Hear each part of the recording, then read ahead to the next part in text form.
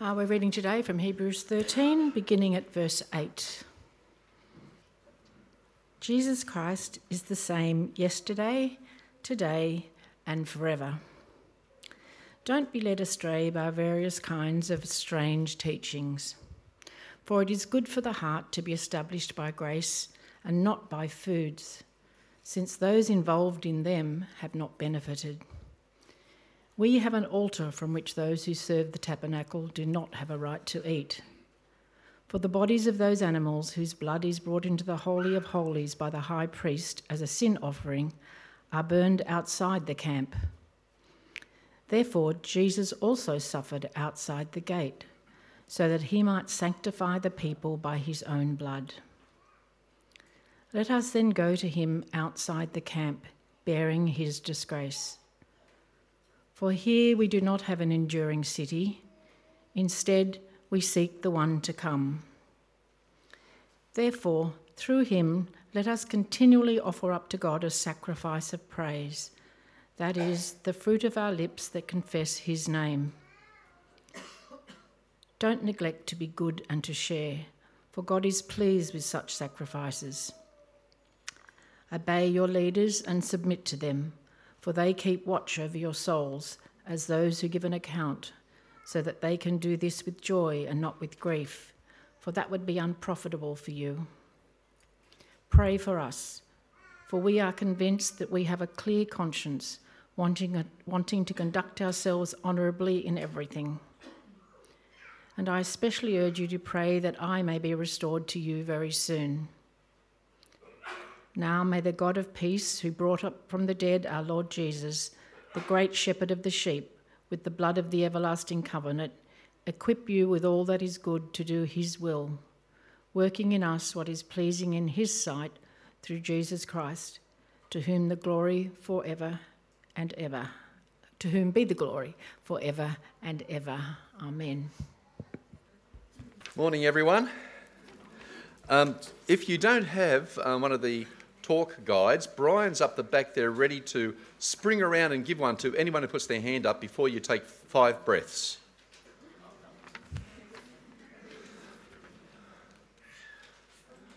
Anyone had to hold their breath too long?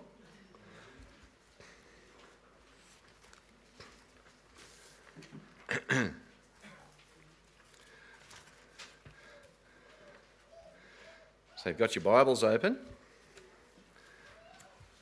You got the sheets. And now we have to pray. Heavenly Father, please guard and guide what I say this morning. And please help us to understand your word with our minds and be ready to commit ourselves with our whole being so that we can be more like Jesus. We pray this in Jesus' name. Amen. Who's seen the movie City Slickers? Been around for a while now, back in the 1990s. Billy Crystal, he plays a guy called Mitch who's having a midlife crisis. He's 38 years old. And it makes you think about anyone in that? No. And he, to solve his problem, he tries to find himself by going on a cattle drive with an old cowboy called Curly, who's played by Jack Palance, one of the meanest looking guys you could ever come across. And they end up one night having a deep and meaningful about life. And Curly, he holds up one of his rawhide skin gloved index gloves in his index finger, and he says, "Do you know what the secret of life is?" "This." And Mitch looks up at Curly and says, "What, your finger?" No. The thing, one thing, just one thing. You stick to that one thing and anything else doesn't matter. Or he uses words something like that anyway. And Mitch says, "Well, that's great, but what's the one thing?" And Curly says, "That's what you got to work out." No matter what stage of life you're at, you need to figure out what the one thing is. And then you can work out what comes after. Get that right, everything else will flow. Now, we don't know what the writer of Hebrews, who the writer of Hebrews is, but his original readers did. We know that because we can see his closing remarks. It's very personal. But we do know who guided him to write it, and that's God. And God uses this letter to keep on reminding this group of Christians, who many of them have a Jewish background, of how important it is to remember or know who Jesus is, what he did for them, and how it will affect their lives. And if you think you've come in too late because you've been doing Hebrews, have you? It's okay, because all is not lost. The writer now is really hammering home what he's been saying all the way through. This is his main point coming again at the end of the letter, and he really does answer the question, what is the one thing? The one thing that affects everything else. And by the way, on the sheets there, don't worry if you don't have a pencil. You can just commit it to memory, can't you? And I'll test you later. The one thing is, only Jesus' sacrifice can save us. Only Jesus' sacrifice can save us. If you're writing before I've even said anything, did you get it? Cool, yeah. And the reason why his sacrifice can save us is because Jesus is just so consistent. Verse 8, Jesus Christ is the same yesterday, today, and forever. If you are already a Christian, the reason that you were saved yesterday is the same reason that you are saved today and will be saved when Jesus returns.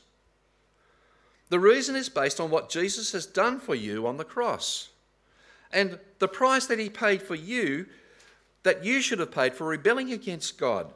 That payment, separation from God for eternity. And on the cross, Jesus paid for it. Jesus has not changed his mind in what he thinks about you if you have accepted him as your Lord, the boss of your life, and your Saviour, the one you are trusting to get you right with God. He is committed to seeing you in heaven.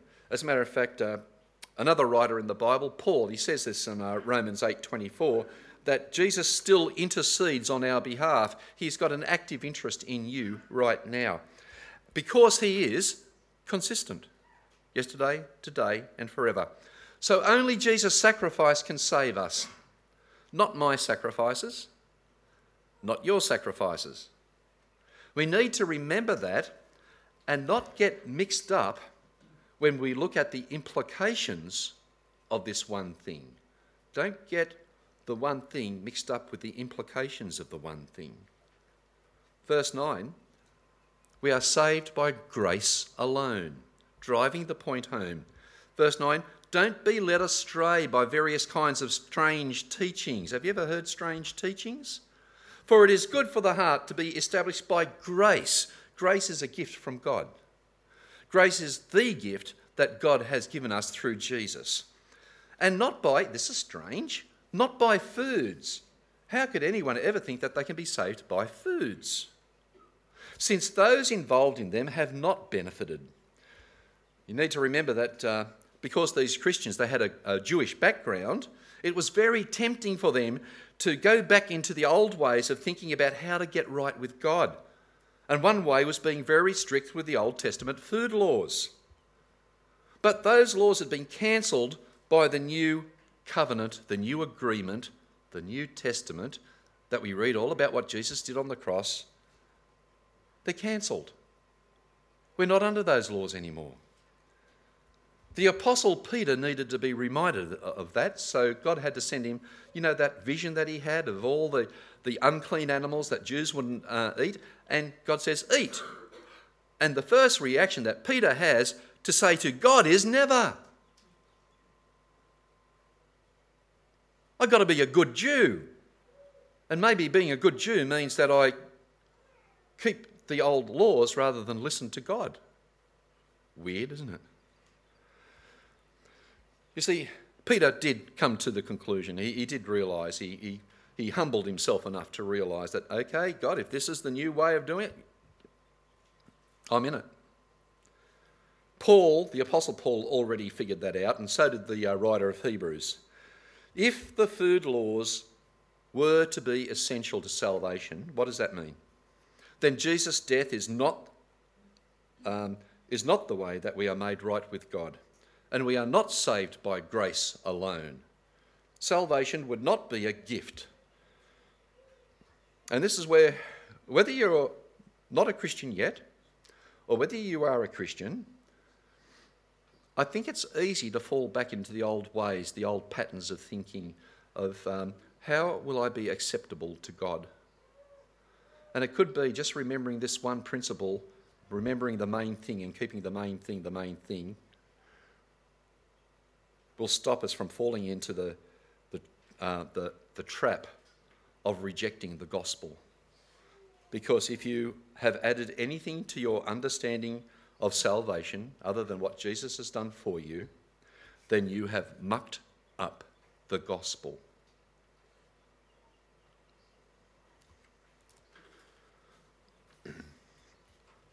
And then the writer of Hebrews says that the whole plan of sacrifice in the Bible, in the Old Testament, and as we come into the New Testament, we've got to realise this, that the sacrifice that Jesus made, the sacrifice is different.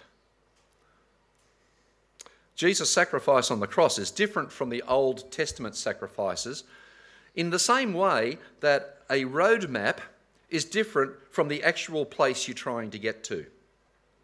You use a road map to point you in the right direction. The road map uses symbols for roads and traffic lights and whatever, but you don't actually drive on the road map, do you? Jesus' sacrifice is the real sacrifice that the Old Testament sacrifices were pointing to.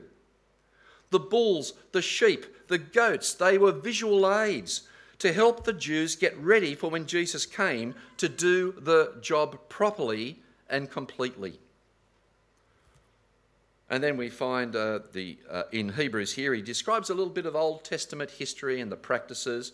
He says the Jews, they sacrificed in the tabernacle. That was the tent, when Moses was in the Exodus in the wilderness, and they had set up camp, and then they'd go to the next place. They'd always have to set up the tabernacle or the tent, and that's where the sacrifices were being made. And later on, when they settle in Jerusalem, they make a temple, which is permanent, the permanent place. But Jesus' sacrifice was going to be different. You see, in the tabernacle, in the temple, they had an altar. In verse 10, we're reminded we, that is the Christians now, we have an altar. But it's not the altar that you get in the tabernacle or in the temple anymore. This was where, in the Old Testament, this was where the blood was shed. This was where the blood was, the animal's blood was poured out.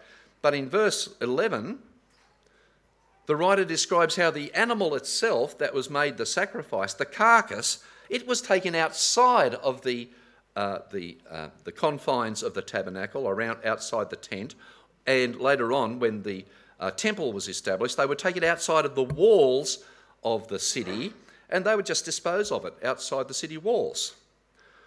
And now one of the most powerful images of the Old Testament sacrifices, the discarded animal, is compared to what happened to Jesus.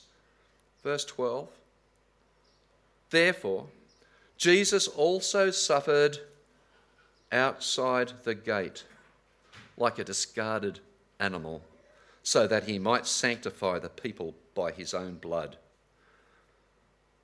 It was outside the city gate, outside where all the real religious stuff was happening, where Jesus was in the discard pile on a hill. He was put to death. I wonder if anyone here knows of a person called Cecil Alexander.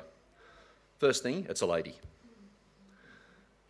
Cecil lived in the 1800s, and she had a great love for God and a great love for children and a great love for music.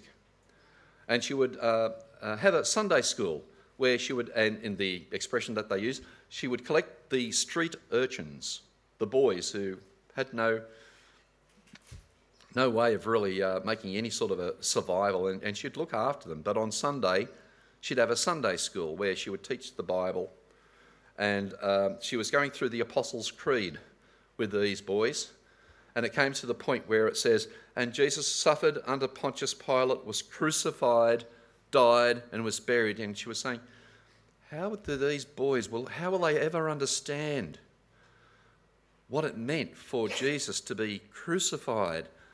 How am I going to... Maybe I can think up a song. There is a green hill far away, outside a city wall, where the dear Lord was crucified, who died to save us all. Do you think they got it? Do you get it? Any sacrifice that we make for God can only be in response to what God has already completed for us through the death of Jesus.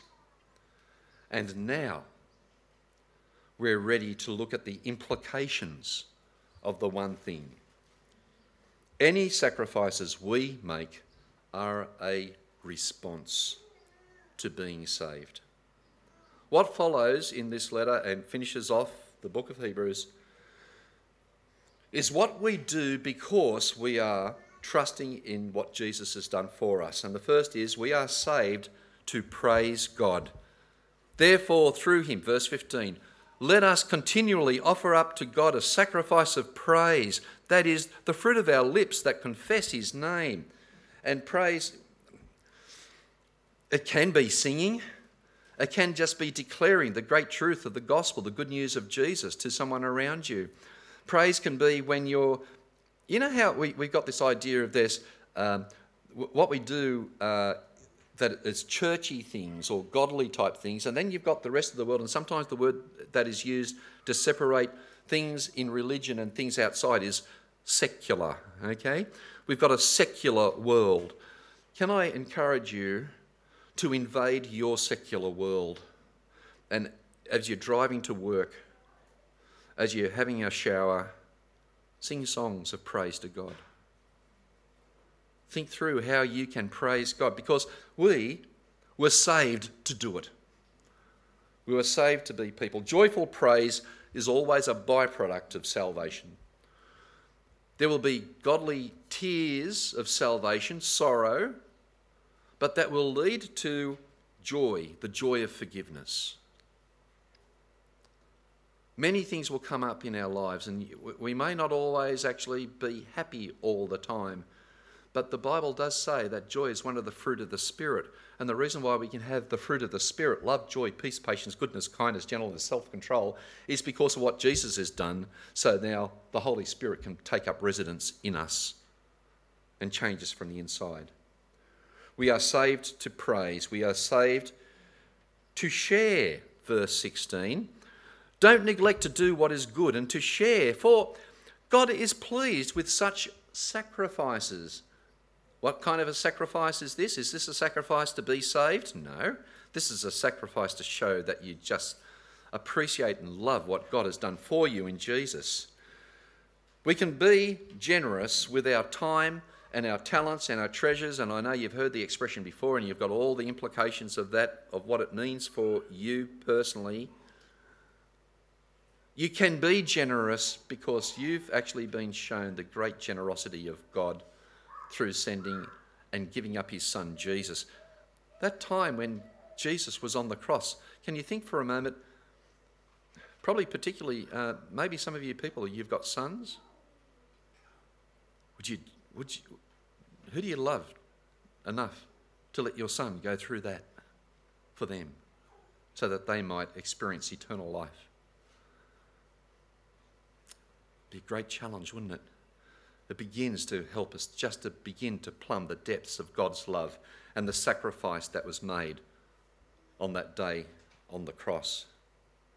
We are saved to praise. We are saved to share. And a weird one, verse 17, we are saved to be obedient. Obey your leaders and submit to them, verse 17. Greg finished off, that was his last point last week, if you were here last week.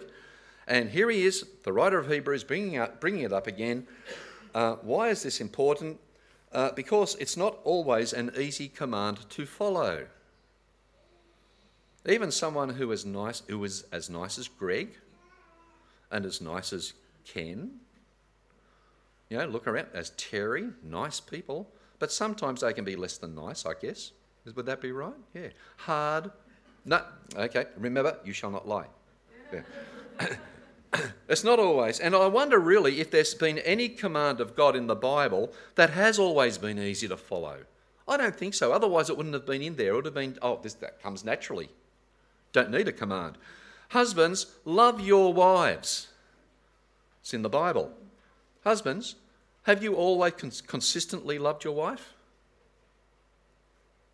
Which brings me to another biblical command. Don't lie. Have you never lied? Will you be strongly tempted to lie in the near future? And wives, submit to your husbands. Do you find that easy? Don't commit adultery, including in your head, in your imagination. Don't murder. And don't even think about hating a person that you want something bad to happen to them. That's the angle that Jesus took on it. And what about what Jesus said is the most important command? Love the Lord your God with all your heart and all your soul and all your mind and all your strength. Easy? Most of us think, if I can get through an hour doing that, that'd be great. And what about the second one? Maybe the second one's easier. Love your neighbour as you love yourself. Is that easy? You see, if you pick and choose only what you want to obey, it's not really obedience, and it's not really a sacrifice.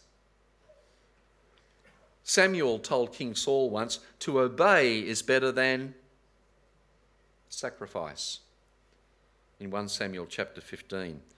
And here in Hebrews, God helps us to see that obedience, where he calls us to obey, is another kind of sacrifice, which God, it said it here, he loves. It pleases God. On a purely practical level, Peter Adam, he's a wonderful Anglican minister, theologian. He wrote a really good study guide on Hebrews. He said, in other words, talking about obey your leaders, he said, in other words, cooperate with your church leaders. If the leader's work becomes a burden, they may well grow disheartened and bad-tempered. Anyone will see Ken bad-tempered? But that's not the reason, really, ultimately, why you're doing it. Because it doesn't help anyone. But remember why you are doing it. The one reason. The one thing. It's a humble response to what Jesus has done for you. We are saved to pray. Starting at verse 18. Pray for us. And then goes on about all the situations in the church where he says, pray for us. Please, we need help. You know, the reason why this church is being held together is because of you praying.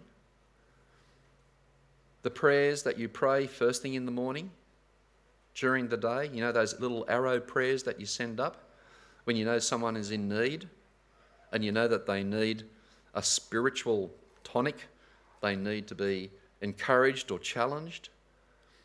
It happens after our church service when we meet with other people and just sort of you hear about someone and then you say, let's pray. And there's maybe 2 or 3 people joined together and they're praying after a service. Or it might be people who are meeting on a regular basis, 1-to-1 or in groups of 3, and they're praying for the needs that they have been able to see in the church. Or it's the prayer inside a church, a service. Or it's the prayers that are happening in the youth groups, the growth groups, the kids groups. I wish you had been over in Betty's last Friday. We were in with the infants. And after the talk, we had a prayer time. You should have heard their prayers. You know, there could be that there's some infants' prayers that are keeping this church together. Prayer is so important. But We pray because nothing shows that you love being with a person better than being with that person. Spending time talking with them. We are saved to keep in close communication with the Saviour.